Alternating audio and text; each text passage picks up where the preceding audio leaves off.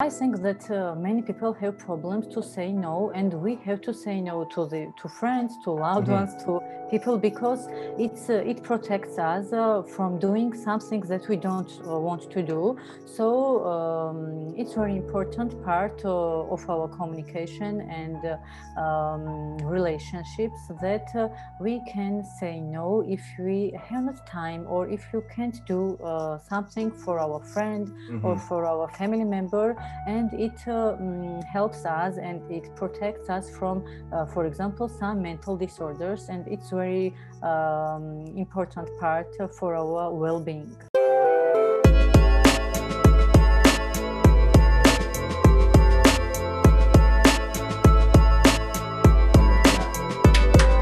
Yes, episode 257 of A2 the show. Wow.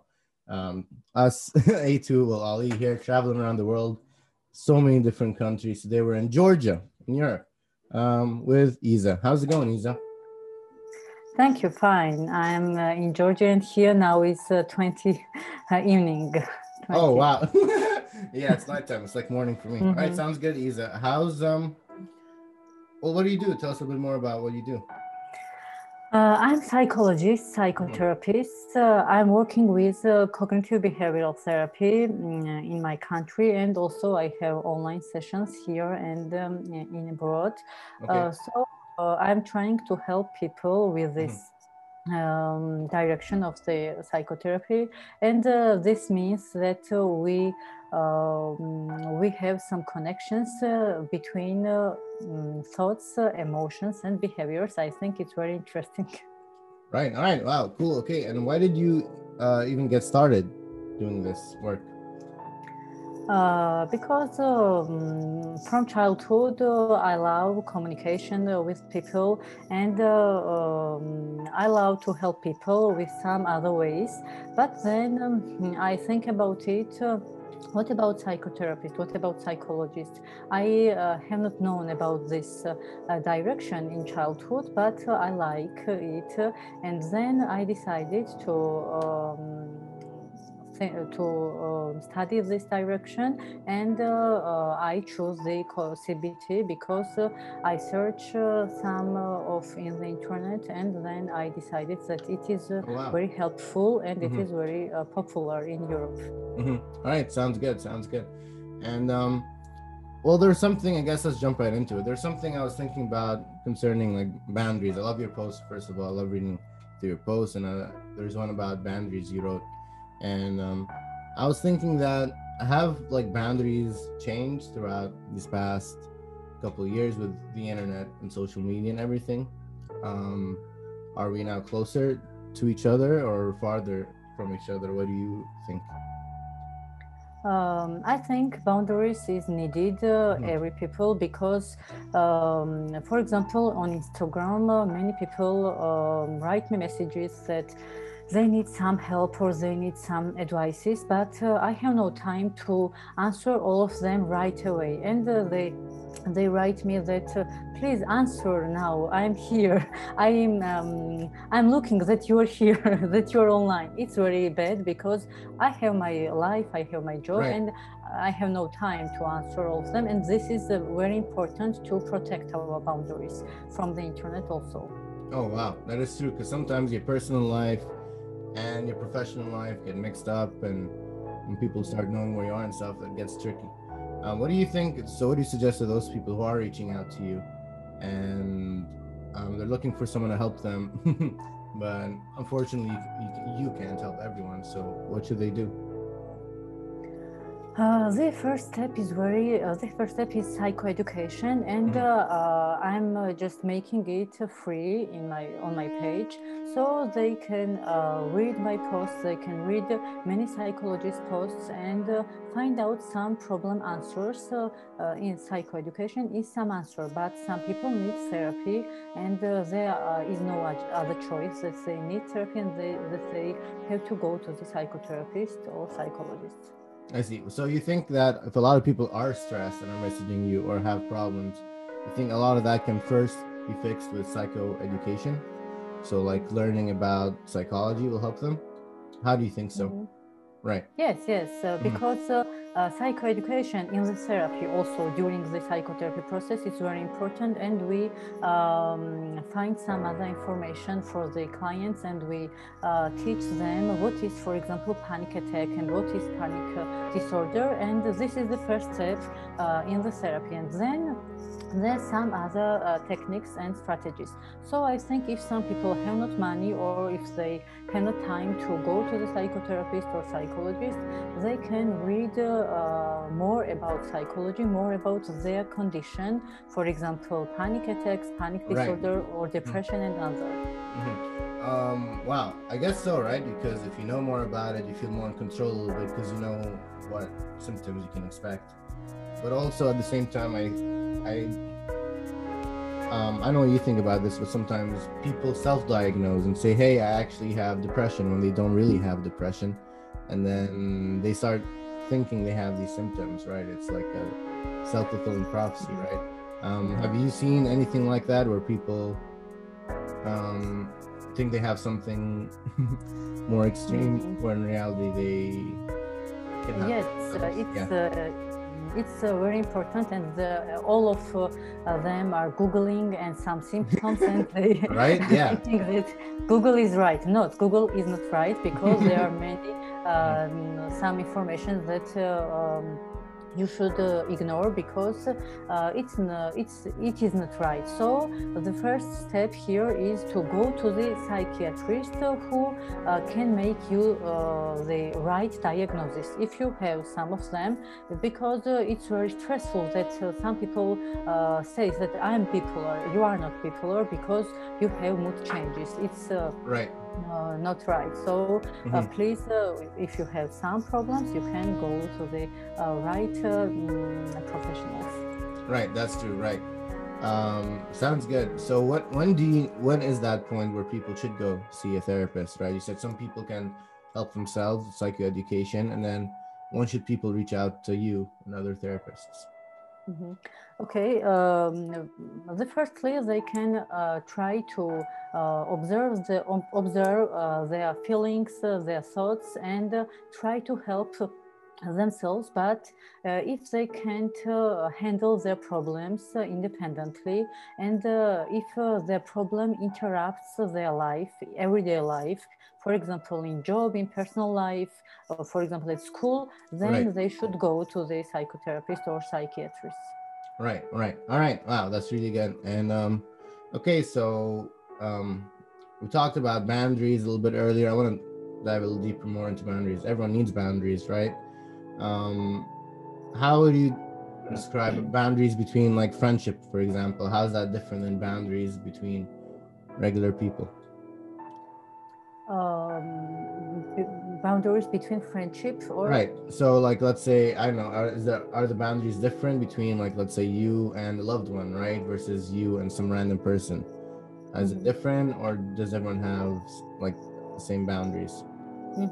Yes, I think that many people have problems to say no, and we have to say no to friends, to loved ones, to people, because it protects us from doing something that we don't want to do. So it's very important part of our communication and relationships, that we can say no if we have not time, or if you can't do something for our friend or for our family member, and it helps us, and it protects us from, for example, some mental disorders, and it's very important part for our well-being.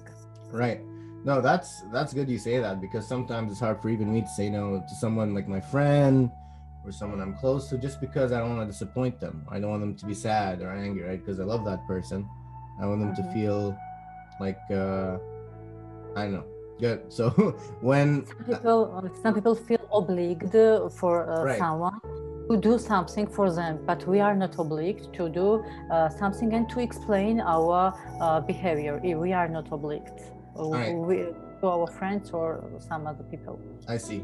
Well, I'm really glad you said that. That's really good. And what about, like, between you and your family, for example, right? You have, like, boundaries between you and your family. the same for everyone, or is it different? Depends on each family. What do you think? Some advices are the same, but we can use them individually because we have our different family members, and everyone have different mood. So we have to think about it, how we treat to our, for example, mom, father, husband or wife or some another. Right. So we have to use the way, some communication way, and to treat them very carefully, because it's very important not to be obliged to explain our behaviors, but not to, for example, say that I'm with you, I can do everything, and then we will be very tired for at the end of the day when we done everything, but Right. we have no time to ourselves. Right. Right. No, that's good not to have to feel obligated to a family, because sometimes I do notice some people are trapped with their families, and then they argue a lot with their families, and it gets into a bad habit cycle, right? How does one get away from that then? Let's say you are in this habit of just being mean to each other. How do you change that? We can listen to each other, and we can say to each other, for example, when I see that I have anger and I'm very angry, I can say that now I can control my emotions, and we can talk about that after some hours. For example, it's not easy, but we can say that if we know that our anger is very high, I can say that you can assess your every emotion. It will be anger, mood, or anxiety. And what about anger? You can assess your anger in a 10-point scale, when 10 point means that you are very angry, Right. 1 point means that you are not angry, and 5 is middle. So when you see that your anger is 5 and it is increasing, you can stop communication, and you can go away or do some another, and for example, do breathing exercises and decrease your anger. All right. So basically, you're trying to say never or don't have interactions with people when you're emotionally fucked up, right? Yes. Why is that a bad idea? When you are talking to people when you are angry, you may say some things, some phrases that then that will be very harmful Right. for them, and it's not right, I think. Right. Wow, that's great, because you did say just it's good to communicate and talk to people, but at the same time you have to know for yourself when is the right time, I guess, to talk to someone and let them know how you feel. Wow. Because there will be less disappointment when you don't say some harmful things. All right. Sounds good. Sounds good. And something else I want to talk about to you is change. So have you seen people, I mean, you're a therapist, right? So I'm sure you've seen people change their behavior. So for someone right now who feels like they're stuck in a rut, or they're not doing too great and they want to make a change, can they make a change? Can everyone change for the better? Yes, I think that everyone can change if they want, and if they are doing some things, some steps for changing. But remember that we can change only ourselves. We can't change other people. It's not our job. So we can work on ourselves, and we can change ourselves, our behaviors, our emotions, and it's very long way, and it's not easy, but if we try, if we work on ourselves, we can do it. We can change ourselves. I see. Only Right. ourselves. Right. Only ourselves. Right. You can't change other people. Sometimes you want to, but you really can't. Sometimes I have like mean roommates or something. I'm like, I really wish what do you do in a situation like that where you do feel good yourself, but when you're in an environment where you have to be in, let's say like your family or like your apartment, and you have roommates maybe that are making you more stressed maybe. In one sense, like they're your friends, you want them not to stress you out, but these people are negative and they're stressing you out. um, what do you do? Do you try to like cut the relationship between you, or you want to help them out? What do you do? I'm trying to explain my position. I'm trying to say that I'm disturbing from their behavior. So Right. if we want to communicate, they can use some techniques and they can make some changes. But if not, we cut off our relationship. Oh wow. Yeah, huh?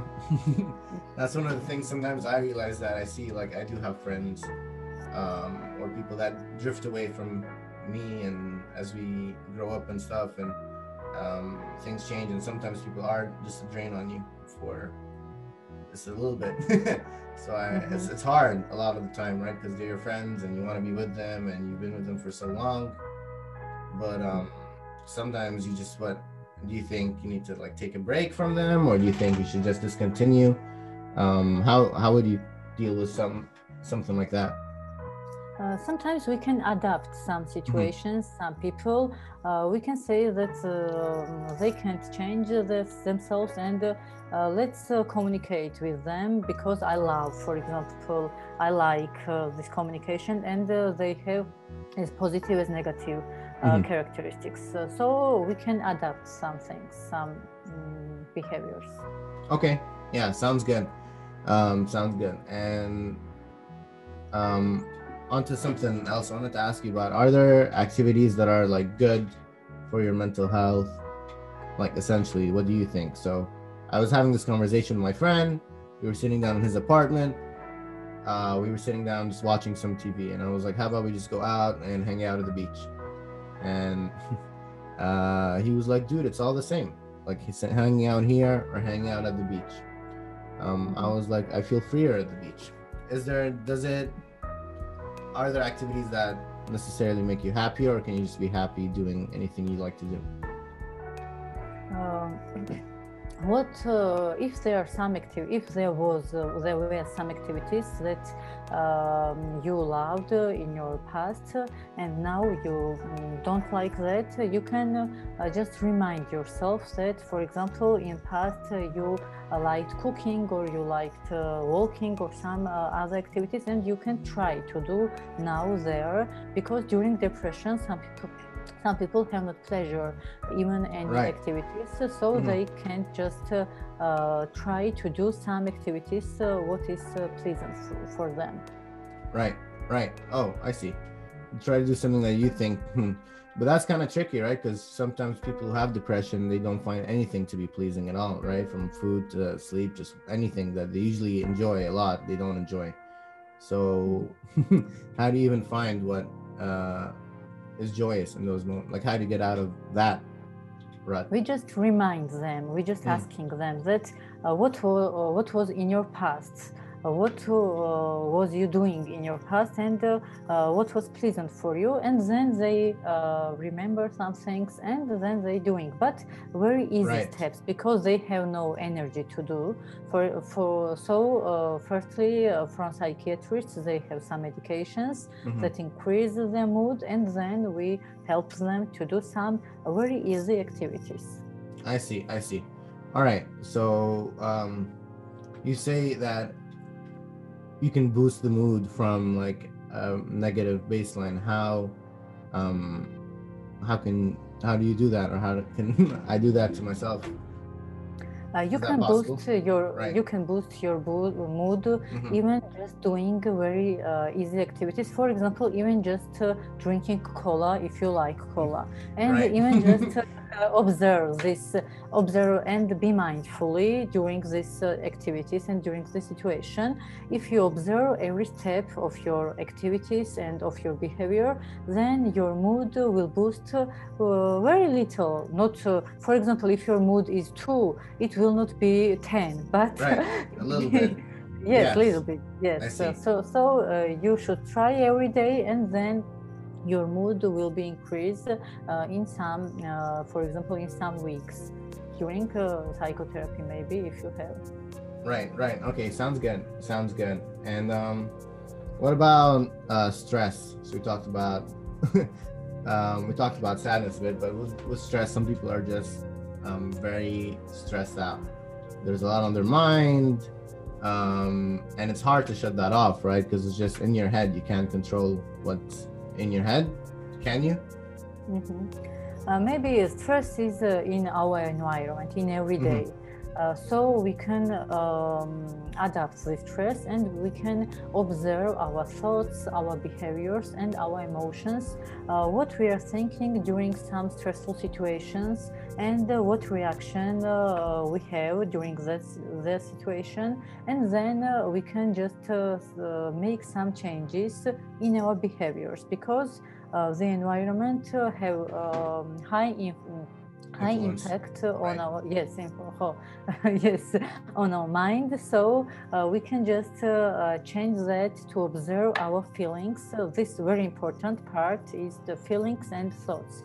So we must observe our feelings and our thoughts, and then change them in a rational way. It's very important, because all of us have some negative thoughts that are very irrationally.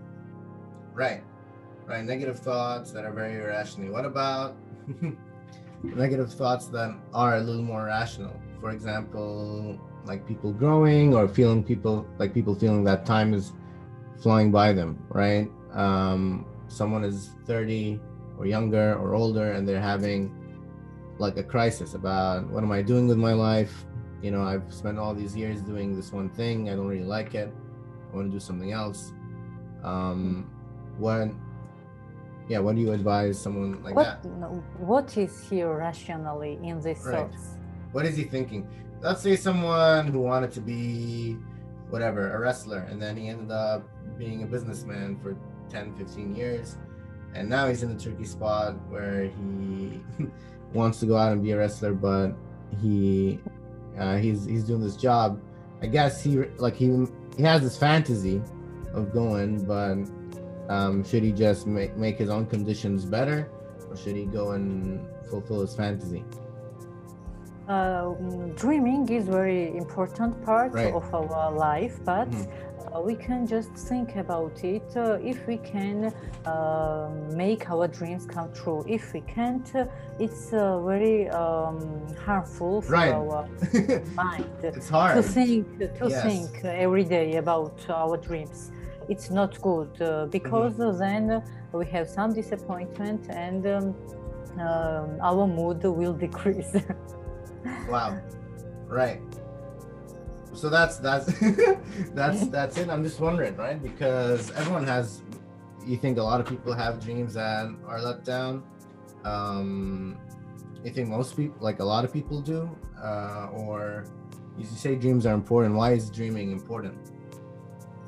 Dreaming is important to improve our mind, to improve our thinking process and creation, but it has its boundaries. So we have to dream in some boundaries, and we have to dream what we can do, what is our hands. So if I can be a good psychotherapist, I can dream about it, because I will work on myself some years, and then I will be. But if I can't, for example, if I can't buy in 1 year Ferrari, I can't dream about it, because I will be disappointed in 1 year.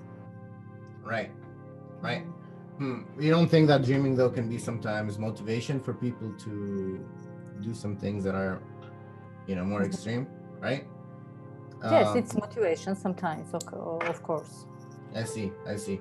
No, I'm sure. Right? So what is like the healthy balance then for dreaming, right? So it can be motivation, but then it can also ruin you. What is the balance? What is a healthy dream? What I said, healthy dream is that you know that you have a little chance to do that. For example, you can think about it, and you can say that, for example, in 1 year you have something, in 5 years. But if you are just dreaming that is not easy to do, is not in your hands, and you can't do that, dreaming is not good, and dreaming is not motivation. I think so.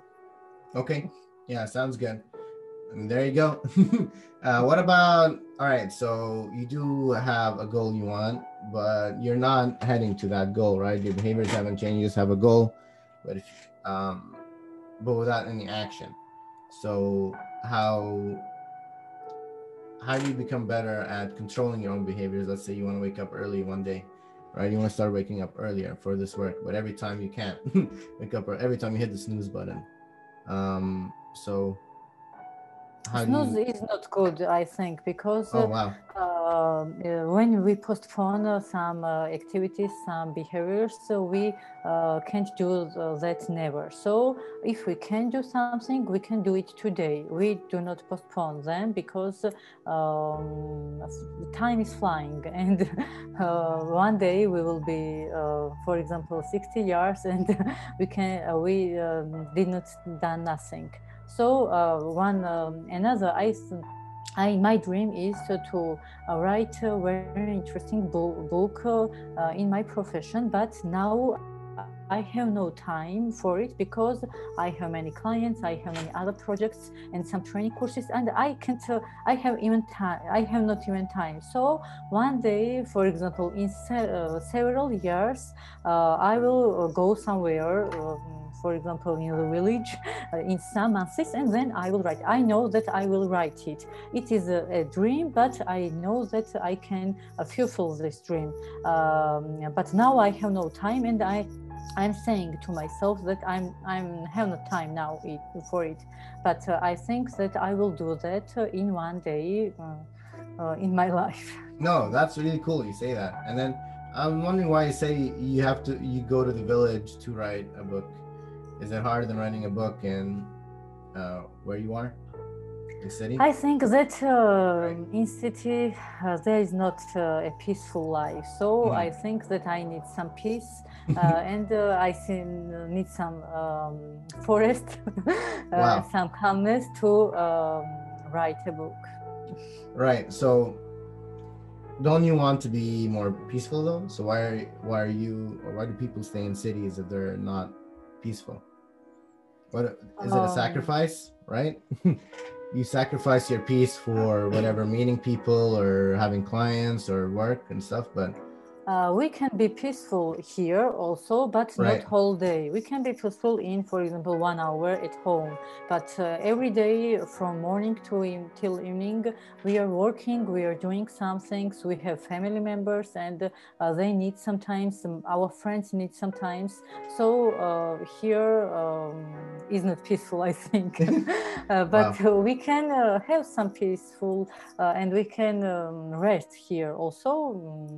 A little time, not whole day. And when we are alone or with, for example, one person who has the same dreams, who have the, for example, same approaches, we can do some activities together. Oh wow. In the village, maybe. Yes, in the village that are peaceful. Wow, that's really cool. You say that because it is true. I do feel peaceful when I'm not in the city versus when I'm in the city. And then sometimes I just think I should just go out to the village for a bit and just whatever, write or do something or just have a fun time, a peaceful time. Well, thanks, Isa, for coming on our show. I feel like I asked you everything I wanted to ask you. It was really great having you on the show. Thanks for coming on. I really appreciate it. It was very interesting. Yes. Is there anything you'd like to let the world know before we wrap up here? Is there anything you want to say? Thank you very much. Thank you. Thank you very much for inviting. Right. Yes. Yeah, keep learning about your own psychology, right? For those listening, because psychoeducation is huge. If you can control, a bit of your psychology. Observe yourself and observe your emotions. It's very important. All right. Sorry, I do have to ask you one more thing based on that. So you say observe. Do you mean observe, and how does one observe you said your emotion, your behavior, and your what? Observe your emotions, your behaviors, and your thoughts. And your thoughts. And how do you observe? Yes. How do you observe those?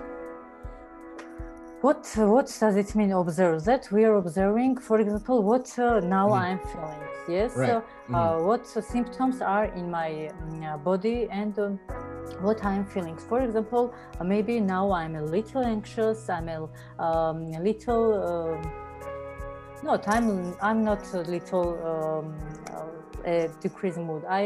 Now my mood is increasing because Yes. but it is a little anxious because Right. it is not my native language, Right. and it's not so easy. Yes, So it's great. You're doing great, this though. is thank you. Yes.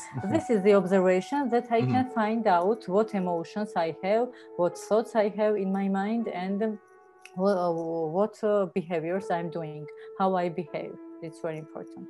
Right. All right. Well, there you go. You can have a look my page and see the link during behavior, thoughts and emotions. I have some posts. Perfect. All right. We'll link that in the bio. Thanks, Isa. Yes. Everyone, have a good night. Good night. All right. Good night. And Thank bye. you. Woo! Have a good day.